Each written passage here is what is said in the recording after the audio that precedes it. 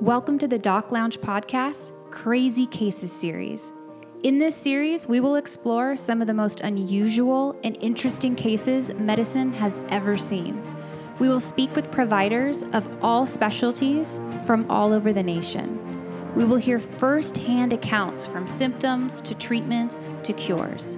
So sit back, relax, and let's explore some crazy cases. Hello, everyone. Thank you guys for tuning in to the Crazy Cases series of our Doc Lounge podcast. It's me, your host, Summer Gilbert, and I am here podcasting live from my house. We are still going through our COVID-19 social distancing, work remotely time. So I am just in the comfort of my home. It's raining here. I have a fire going, so nice and cozy. But I have an interesting story for you. Last night, I was doing some work on my computer, and I got an email from a good friend of the Doc Lounge podcast, Board Certified Ophthalmologist, Dr. Daniel Bustos. Dr. Bustos was on our Provider's Perspective series, and he was going to be in contact for crazy cases. And he told me about a telemedicine case that he had yesterday that was crazy and worth a listen. So, of course, I asked him, how quickly can you be on the podcast? I would love to hear about it. And today is the day. One day later, we are going to chat about this case he has. So hang on really quickly after this quick disclaimer for my conversation with Dr. Daniel Bustos. And just a quick reminder, every episode of Crazy Cases is HIPAA compliant. All names have been changed and all personal patient information will remain private. So that being said, let's get started. Well, first off, thank you, Dr. Bustos, for joining me today. My pleasure. Thanks for having me. No problem. So how are you handling this social distancing and being at home? Has it been difficult for you? Oh, it's kind of just like everybody else. I'm going a little stir crazy. You know, our family's trying to be compliant with all the orders and stay at home as much as possible, only go out when we need to. And I've got 4 kids who are all very lively and dramatic. So it's a little bit difficult at times, but I'm not complaining. We're all healthy. We haven't had any COVID tragedy in my family or extended family, so I'm happy. Yeah, just grateful for that. Yeah, my family as well. Everyone's staying healthy, and my husband's a firefighter paramedic, so he's out on the front line going to people's homes and stuff. So because he does that, I haven't seen my parents because I don't know if he's going to catch something and bring it home. And so, you know, me and him and I are just really like kind of bunkering up and staying here staying away from my parents just because I don't know. You know, his chances of getting it. Yeah, I mean, just being older, they're susceptible, so it's a smart idea. Yeah, so we're using a lot of FaceTime and video chat, so that's been the hardest. But, that's smart, though. It's only the smart thing to do. Yeah. Well, the cool thing about this episode is that we're covering 2 things, crazy cases and this COVID-19 scare. So for you listeners, I got an email from Dr. Bustos last night, and he's been on the podcast before. And I told him to reach out when he had, some cases he wanted to talk about. And you just had one yesterday. Is that correct? I did. Kind of unexpected and pretty bizarre, really. All right. Well, let's jump right into it. Usually I start with how did the patient present themselves to you and what were the symptoms? Okay, so let me preface this, Summer, by saying my office is closed. It's been closed for a month, and I haven't done surgeries for a month just because my surgeries are semi-elective, non-urgent. So I've been doing a lot of telemedicine. And actually, I'm an expert on a website where you can go and ask a question of any kind of expert, whether it's law, medicine, plumbing, or anything. I've been on this site for about 10 years answering people's questions that range anywhere from what antibiotics should I take for my conjunctivitis to why did I go blind? Mm-hmm. Usually more towards the former end. And, since I've been busy in my practice the last few years, I haven't had much time to do this. But seeing as how I'm not so busy anymore, I'm back doing this. And just yesterday, actually, I got a question from a lady who's mid-40s, and she said she popped a blood vessel in her eye this morning in the shower, and she noticed that the white of her eye on the outside had gone all red and yellow, and she couldn't see part of the blue part of her eye. And then that was in one eye, and then she said the other eye she couldn't see out of at all. So I said, okay, well, that's unusual. Yeah. Usually, if you're seeing blood in one eye, that's the eye that you can't see out of for some reason. Anyway, she said she's healthy, didn't have any problems till this morning. She got out of the shower and noticed the blood on the right eye, and then noticed her vision was starting to get foggy in her left eye. And this is about 4:35 in the morning. She's a professional and works a lot. And she didn't think much of the fog in her left eye. She was more concerned with the blood in her right eye, which, ostensibly it looks worse than it ever actually is. But she noticed that between about 5 and 5:30, her vision started to get foggier and foggier in her left eye, the other eye, not the bleeding eye. And by 5:30 or 6, her vision was totally black.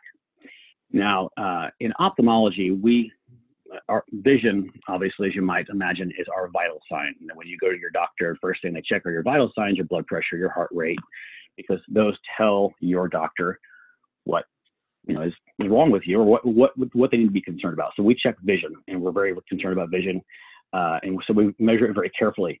So when people tell me I'm blind, I can't see, most of the time they mean they don't see as well as they used to, or they don't see as well as the other eye. Something's changed, but they're never actually really completely 100% blind. So we kind of rate things as, if they can't see the big E up on the chart, then we say, okay, can you count my fingers at 6 feet away? If they can, we call them count fingers vision. If they can't, we bring our fingers closer. Can you see them? Okay, I can count fingers at 2 feet. Okay, if they can't see that, we'll wave our hand in front of their face. Can you see that? Okay, we call that hand motion. That's worse. And then if they can't see the hand in front of their face, but they can tell there's light in front of them, we call that LP, or light projection. And then if they can't even see the light at all, then it's completely black. We call it no light perception, and that to an ophthalmologist is completely and totally blind. And she's an intelligent lady, so I asked her, I said, are you getting any light in that eye at all? She's like, no. I'm like, so you're not seeing floating things, blobs, flashes, nothing. She's like, I have complete black in that eye. So wow. I'll say right there, it's pretty unusual for a healthy mid-40s woman to get out of the shower and in a space of an hour and a half completely lose all her vision when nothing was wrong before. So right away, that it sounds off a bunch of alarms in my head, and really kind of makes me put on my clinician hat, because for the most part, answering these questions online doesn't take a lot of clinical attention. I can answer these kind of questions in my sleep. But this one was different. I'd never actually encountered somebody on this website who was asking a question of such acuity and such severity so quickly. So I was glad she was actually willing to talk with me and answer questions and stuff, although she was kind of depressed about what was going on, but didn't really want to talk much. So I said, well, have you seen anybody? Have you seen a doctor yet? She said, no, this was just a couple of hours ago. And she said, with all the COVID stuff going on, no one's open here. Doctor's offices, the only thing that's open is the ER. So she hasn't found any help yet. So I asked her, I start thinking, could this be vitreous hemorrhage? Could this be a retinal attachment? So I asked her about those kinds of things, and she denied flashing lights and floating things. She denied history of diabetes, which you might expect someone with vitreous hemorrhage to have. Denied trauma, denied surgery. So I go through kind of these usual questions. I ask her, I'm still thinking, could this be bleeding in the back of her eye? So do you take any blood thinners, ibuprofen, aspirin, Coumadin, warfarin, all that good stuff? No, negative to all that. I asked her, does she have any medical problems? She said, well, I have autoimmune disease. I have Hashimoto's thyroiditis, underactive thyroid. She had three-fourths of her thyroid gland removed when she was younger because of a benign lump. But she said, otherwise, I'm healthy, I'm fit, I'm active, haven't been sick in 5 years. I'm like, okay, well, this is not helping me much. Yeah. Usually I'm hoping to find a little nugget to take me along somewhere. Although the autoimmune disease was, at least something to kind of a path to go down at least. She said, in the shower, I felt like a scratch was in my eye. I thought it was just an eyelash. And when I got out, I think I rubbed my eye, but it wasn't hard at all. And then my vision started going away in my left eye. So I thought, well, okay, well, if she rubbed her eye and her vision started going away, then maybe it's a vitreous hemorrhage or a hemorrhage in the back of the eye where the gel and the retina is. That can obscure the vision pretty good, although usually not to NLP, no light perception degree. That's unusual, to say the least, but I'm going to go with it.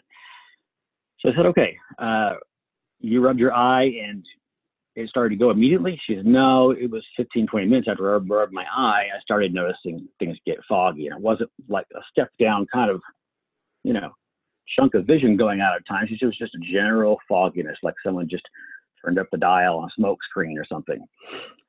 Okay, well, I'm thinking maybe this is less likely hemorrhage in the back of the eye, because usually you kind of notice those things pretty suddenly. You might notice a blob of blood or some floating things in your vision. None of that. Mm-hmm. So I asked her if her eye is painful. Nope. Is she light sensitive? Nope. She says it's just black. So I said, let's really get down to brass tacks here. If you cover your right eye, your other eye completely, your world is completely black, no light whatsoever. She's like totally black. And she was a very with it historian. She answered questions very appropriately and completely. So I took her answers pretty seriously. So then I'm thinking, okay, does she have any papilledema or swelling or edema of the optic nerve? And in a mid-40s woman, sometimes we see something called pseudotumor cerebri, where there's increased pressure in the head, like you might find in someone who has a mass in the head, but there's no mass, why I call it pseudotumor. Now, granted, usually those people don't lose much visual acuity at all. They just maybe lose some peripheral vision or some visual field, but maybe there's something else going on, like a mass in their head, which is pressing on the optic nerve. So I asked her if she has any headaches or double vision or ringing or whooshing noises in her ears, because those are all signs of this pseudotumor cerebri, also called idiopathic intracranial hypertension. Nope. Like, okay, I'm getting nothing here. Any nausea or vomiting? Well, she's like, well, yeah, nausea, yes, not vomiting. I'm like, okay, well, for some reason, is she having a stroke? She has autoimmune disorder. Maybe she has a blood coagulopathy. Maybe she's, having a stroke. So I said, are you having any confusion or difficulty walking, talking, swallowing, word finding? Are you weak or numb in any limb or your face? And she says, well, walking is difficult and typing is slow, but no numbness. Like, okay, well, is the walking or talking difficult just because, or walking and typing, difficult because your vision is gone or because you think there's more to it? She's like, no, I think I just can't see. Okay. So she sent me a couple of pictures of her eye, and I saw the hemorrhage on the one eye, the good eye, quote unquote. Mm-hmm. But I didn't see any difference in the size of her pupils, which I can't examine somebody over telemedicine. As an ophthalmologist, for the most part, that really doesn't, it's hard for us to do because we examine people in a microscope in real time. But she took a picture of her eyes. I didn't see any size in her pupils. A difference in the size of pupils may indicate that there is a signal problem with one eye, the optic nerve not sensing enough light, and so it opens the pupil up like a shutter on a camera. I didn't see any size of the pupil, difference in the size of pupils. So I was like, okay, well, I'm going down the optic nerve pathway a little bit less. Still not getting anything from her. So I said, okay, well, let's go down the healthy middle-aged woman taking birth control. Birth control pills can cause a hypercoagulable state, and sometimes that, on a rare occasion, it can cause an optic neuropathy or ischemic damage to the optic nerve.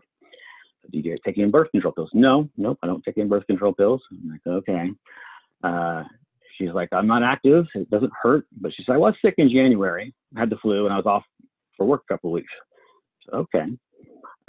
She says, I've had no prior episodes of this. I'm not sick now, but well, I have a sore throat for the past 8 days. Okay, well, that's something. Sometimes a viral illness can trigger an autoimmune episode, like optic neuritis, that you might see in somebody who has multiple sclerosis. So I'm okay, let's go down the multiple sclerosis pathway. But these are all common things. As physicians, we are taught to think of common things first, because even common things that have an uncommon presentation are more common than rare things that have a typical presentation. So I'm thinking, let's work up MS and see if this is optic neuritis, because she fits the profile. She's a young, healthy, middle-aged female. Mm-hmm. So I asked her, do you have any strange patches of numbness anywhere on your body in the past year? And people who have optic neuritis or are prone to MS, they might say, oh, last year, right down there on the side of my calf, there was this quarter-sized area of numbness for 2 weeks, and it just went away. And that's kind of something you hear in someone who has optic neuritis or may have a predilection to MS. She said, nope. I said, nowhere? She's like, well, my left arm and my hand, maybe too much Candy Crush playing. I said, okay, well,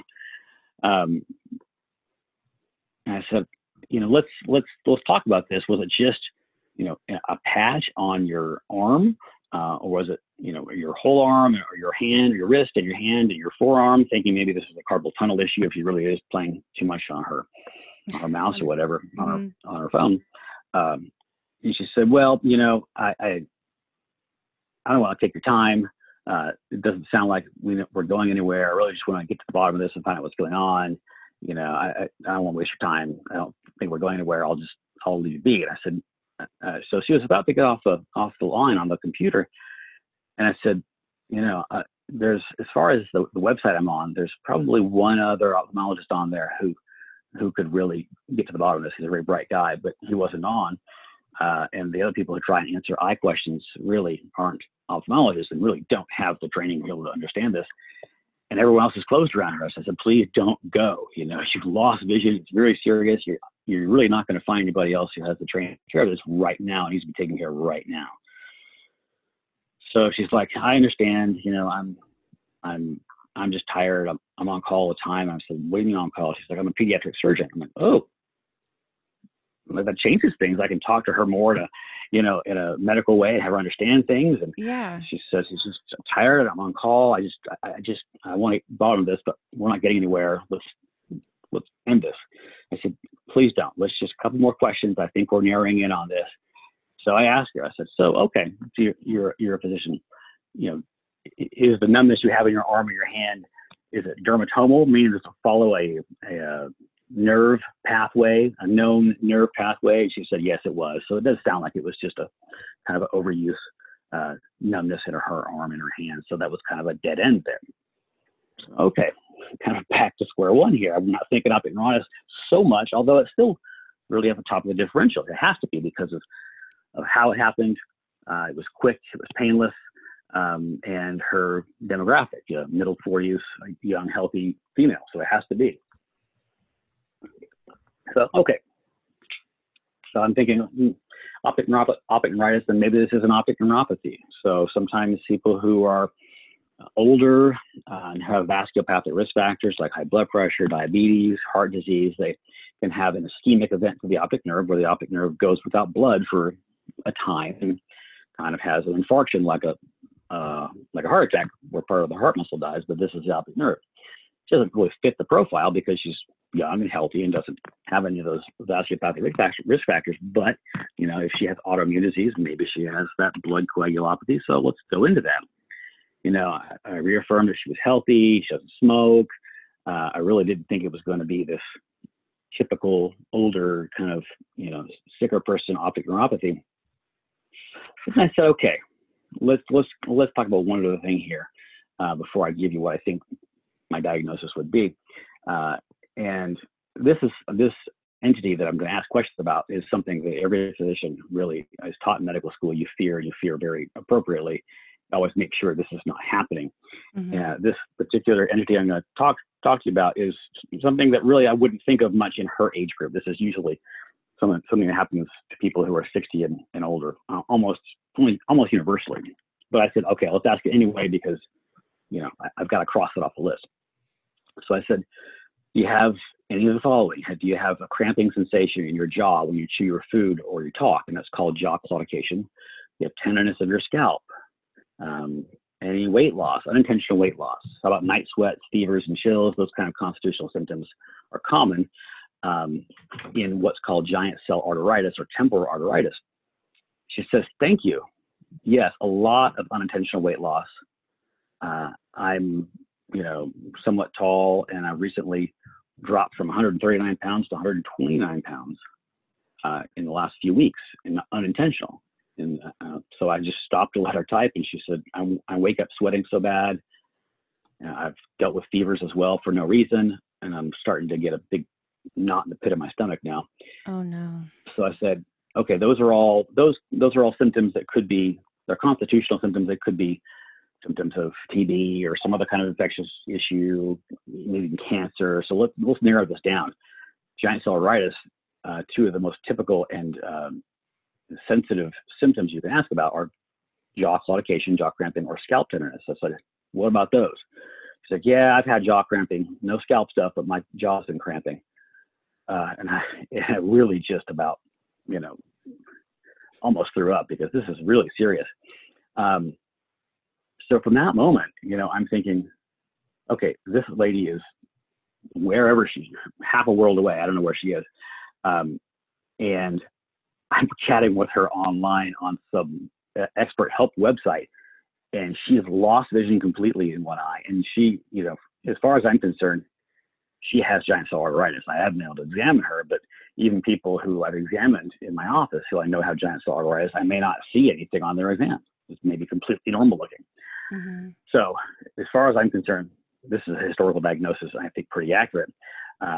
Yes, she needs to have the blood work done, but the labs that you can draw with this, ESR, erythrocyte sedimentation rate, or a CRP, which is C-reactive protein, those labs can actually be normal in people who have this, even though classically we're taught that you're going to see it elevated as a marker of inflammation. They can still be normal.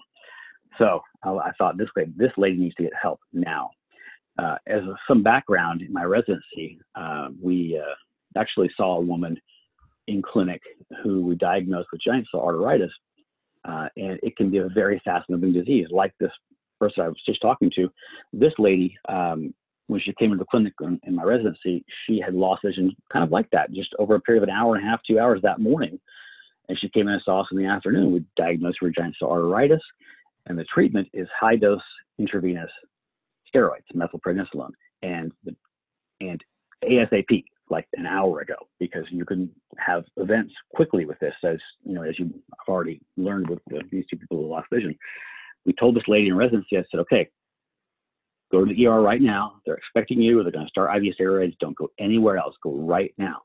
So this woman, a few years ago, what does she do? She goes home and feeds her dogs before she goes back to the hospital. Before she ever made it back to the hospital, she lost vision in the other eye, completely gone, both NLP eyes. So I very much fear this disease. In addition to the fact that because it's a vasculitis, you can have heart attacks, you can have strokes, but I'm concerned about this lady's vision. So back to the present patient, I said, look, I know you're tired. You're on call a lot. You've got a lot of worries, but please, you have to listen to this. You have to take me seriously. I'm very concerned you have this giant cell arteritis, and you're at a significant risk for losing the vision in the other eye at any moment. And she said, I can't wrap my mind around this. What do you mean? I said, this is serious enough that I want you to stop everything you're doing right now and go to your hospital where you work and get a gram of IV solumedrol right now. And she said, for real? And I told her, look, as an ophthalmologist, we don't get a lot of emergencies, but the emergencies that we see, this is right at the top of the list. She said, I don't want to go to the hospital. Tell me 150% that I need to go, and I'll go, because I'm just exhausted and I can't deal with this. I said, you absolutely have no choice. You 1,000% need to go right now. Don't stop and feed your dogs. Don't put on makeup. Don't call anyone unless you're on call on the way. Go right now. And thankfully, she listened. We kind of ended the chat there. She gave me her phone number so we can kind of keep in touch with each other and make sure everything's happening right. And then she left. She texted me later that night on my personal phone, and she was concerned on the way up to the hospital that she's just getting it turned away because what she has is not, quote, serious enough. It's not COVID. Everyone's so focused on this COVID stuff, and rightfully so. Mm-hmm. But you have to still treat people who have life and limb threatening issues, regardless of whether there's COVID going on or not. I said, if they have any question at all, you give them my personal number, and I talk to the ER physician. There's no way they can not treat this. giant cell arteritis. Every physician knows. Every ER physician knows. So she texted me a couple hours later. She says, well, you'll never guess. I said, what? She said, they sent me away after waiting 3 hours and told me to FaceTime an optometrist. Oh my gosh. And my jaw just dropped, and I was freaking out. Because here's this lady, I fully expect her to lose vision in the other eye. Fully and completely. At any moment. I'm freaking out. Not only can you not FaceTime, but still an optometrist. Go see an optometrist, they're going to say, yeah, you have glasses and you have eyes. They're not equipped to deal with this. I said, you have to be seen. You have to be seen. Give me the number of the doctor there. I'll call them. She's like, look, I'm just going to try calling my personal doctor. Maybe I can get in there. So she texted me a little while later. She said, okay, I've got an appointment with my personal doctor on Monday. They couldn't get me any sooner. I said, what? This happens now. This happens right now. Give me his number. I'm going to talk to him. But, she's trying to save me from having to do stuff for her because it's this long since eclipsed the boundaries of a, telehealth question online. So she calls her doctor back up and she says, okay, they're going to get me in an hour. And I've explained to them everything you've told me and what we think this is and what treatment I think needs to happen. So I'll get back to you. Thankfully, her doctor was on top of it, listened, and got her started on some high-dose steroids. And so I feel better about it. They're going to do a biopsy, which you need to do to confirm whether this is, giant cell arteritis or not. Coincidentally, you could have negative biopsies too and still have this. So I feel a lot better that we actually got her to a point where I think her vision in the other eye is going to be safe. You can't work as a surgeon if you can't see anything. So it was a pretty profound experience. I wasn't expecting to have that kind of experience in a kind of a global, all comers type of telemedicine venue, to say the least. Mm-hmm. It makes sense that she was a physician, because if that was happening to me and I was losing vision, I would be like, oh my God, I need to go to the ER, but because she's a physician, she's probably like, well, I'm not sure. Yeah. She had some reticence about it because she doesn't want to use ER resources unnecessarily. A lot of us don't do that, which is why we're bad patients. But, thankfully she had the good sense to get online, and I have no doubt that God put me and her in the right position at the right place at the right time to hook up, because I think otherwise she would be completely blind. But yeah, she told me she went to the ER where she worked, and she's like, I'm surprised. I would have thought would have had more pull in the place where I worked. But she got the care she needed, which is awesome. And I talked to her about this. She was absolutely fine sharing her story, taking away patient identification information and things like that.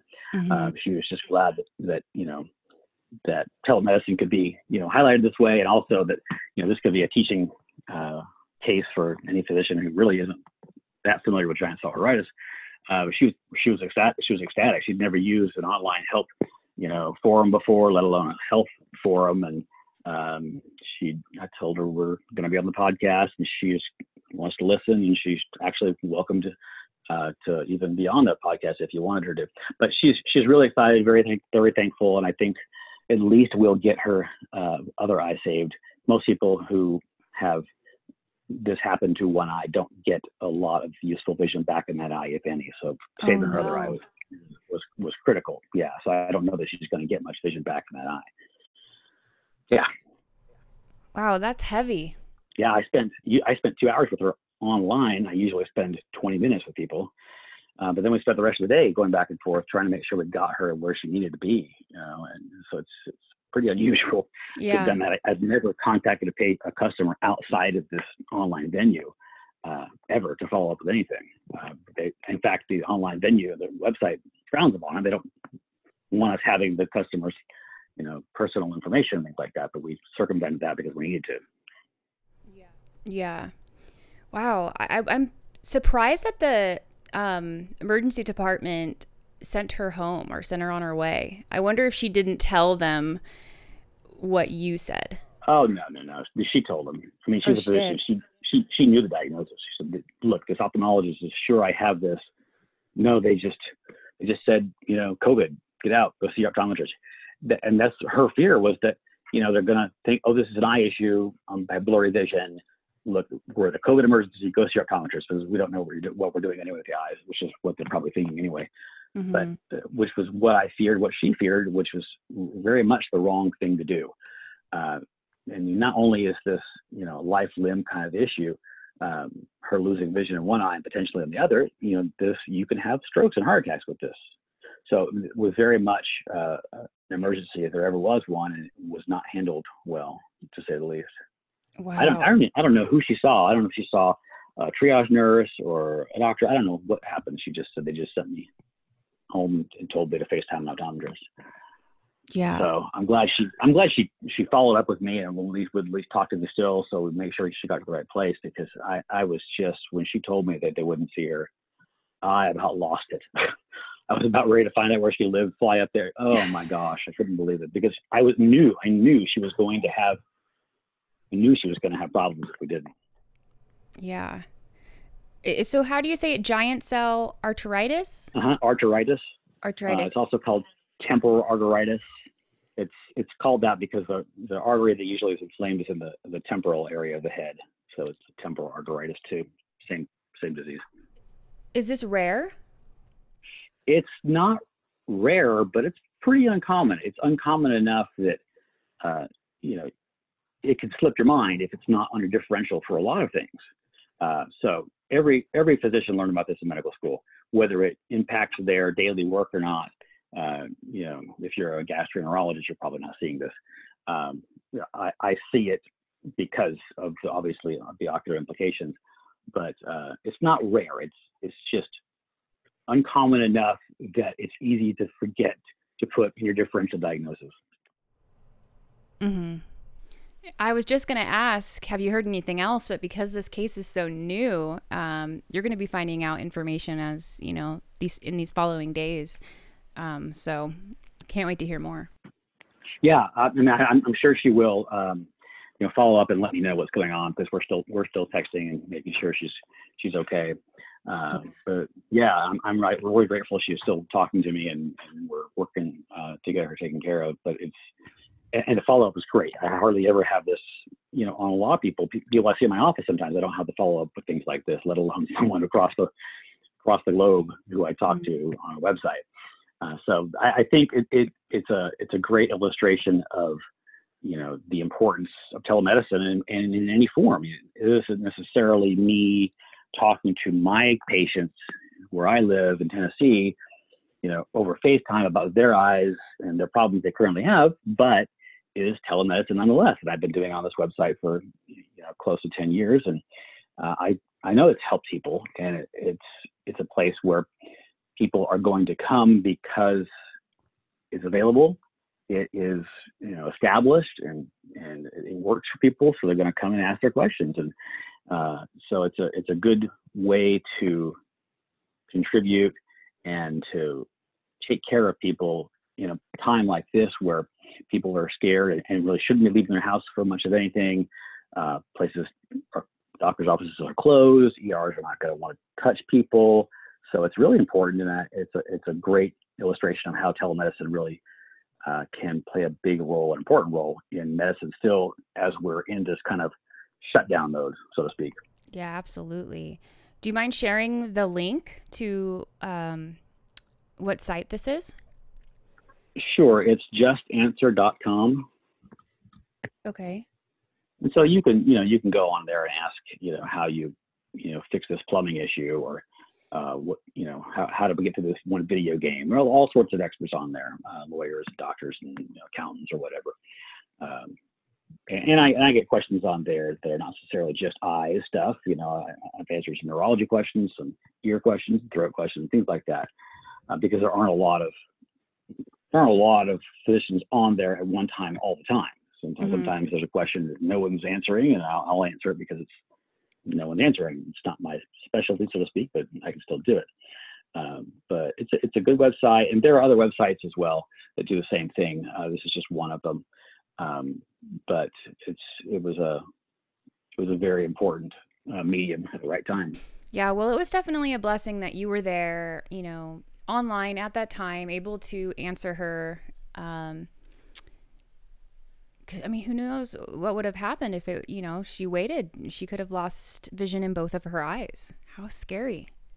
Yeah, it would devastate her life. It would devastate her life. And I think you're absolutely right. We were put in the right place at the right time to get her the help she needed. And thankfully, she actually did seek help. So many of my patients who I see in the clinic who have devastating things like this, they wait. I just thought the vision would come back and wait and see. And so I see them 2 or 3 weeks later, and then there's really nothing we can do. Mm-hmm. So I'm glad she had the foresight to just go, hey, now I need some help now. So she started treatment, I'd say probably 12 hours after it began, which is pretty good as far as this goes. Most people aren't getting treatment that quickly. So I have as good a hope for her as anybody with this. Well, thank you so much for sharing that case. No, you're welcome. It's really enlightening for me. I'm sure for some of the people who are going to hear this. Before we say our goodbyes, tell us about the new YouTube channel you just started. I want to hear more about it. Yeah. So I thought, during this time where we can't get out, I can't see patients in the clinic, I could at least, be a resource for people who are having eye issues during COVID. But more so, I've thought about this for a while. I wanted to start a YouTube channel so we can put educational videos up so patients can, if they gonna go to see somebody about cataract surgery, they can understand what the cataract is, the basic anatomy, why what's going on is happening, what they can expect. But based on basic anatomy videos about the eye, instructional videos about basic eye diseases like cataracts and macular degeneration and glaucoma and things like that. But I also want it to be a resource for people who just want to hear some frank answers and discussion from people. As a physician, I pride myself on sitting in front of my patients and just listening, not doing anything else than listening, and then being able to gauge where they're coming from. I feel like that's one of my talents, to be able to read people and just kind of see where they're coming from, find their level, bore down on a personal level, and find out their concerns and deal with them. And so hopefully this channel becomes an avenue where people can hear the videos, ask questions in the comment section. I can respond. People can get frank answers to questions that many times people are too busy to answer, or they've answered and they didn't really follow up and find out whether the patient really got it or not, or didn't resolve their concerns that they had behind those, curling eyebrows and this, twisted up face they have on their persona. So yeah, I'm hopeful it will be a resource for that. I only have one video up right now, and it's just kind of me and my family talking about alternative greetings in a COVID world. It's just kind of a funny little video. But we're going to start having those up this week, and hopefully it can be a resource for anybody, for a physician, for family members or friends or whatever. The YouTube channel is talkeye2eye.doc. So we'll be seeing more videos, getting those up, and hopefully we'll be a resource for people.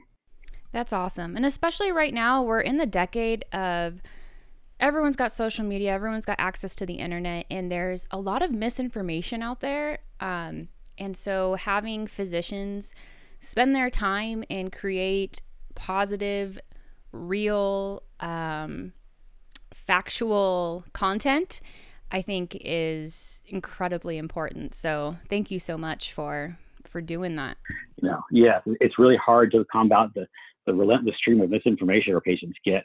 So that's why I hope that we spread the word about the channel, that people can really get the unvarnished truth about their eyes and what they can expect, and in a personal way in which people can, understand and take from it that someone actually cares and wants to give them the truth and education and make sure that they're understanding what's happening to their eyes and to their vision. Mm-hmm. Yeah, I'll link the YouTube channel in the description of the podcast. And then do you mind if I put your email if another one of our listeners or another physician wanted to reach out with any questions?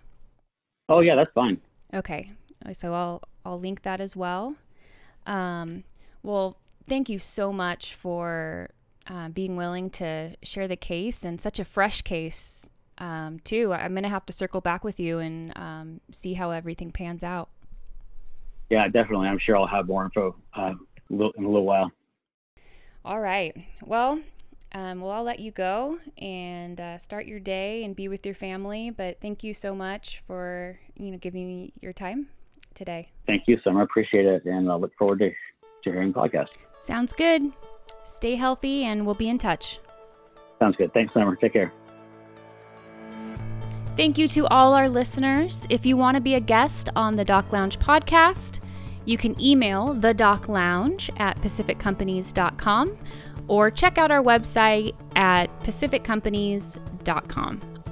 And from all of us at Pacific Companies, we wish you guys health, positivity, love, safety, and try to make the best of this time, be in social distancing with your family. And remember, you're not in this alone. We're all going through this together.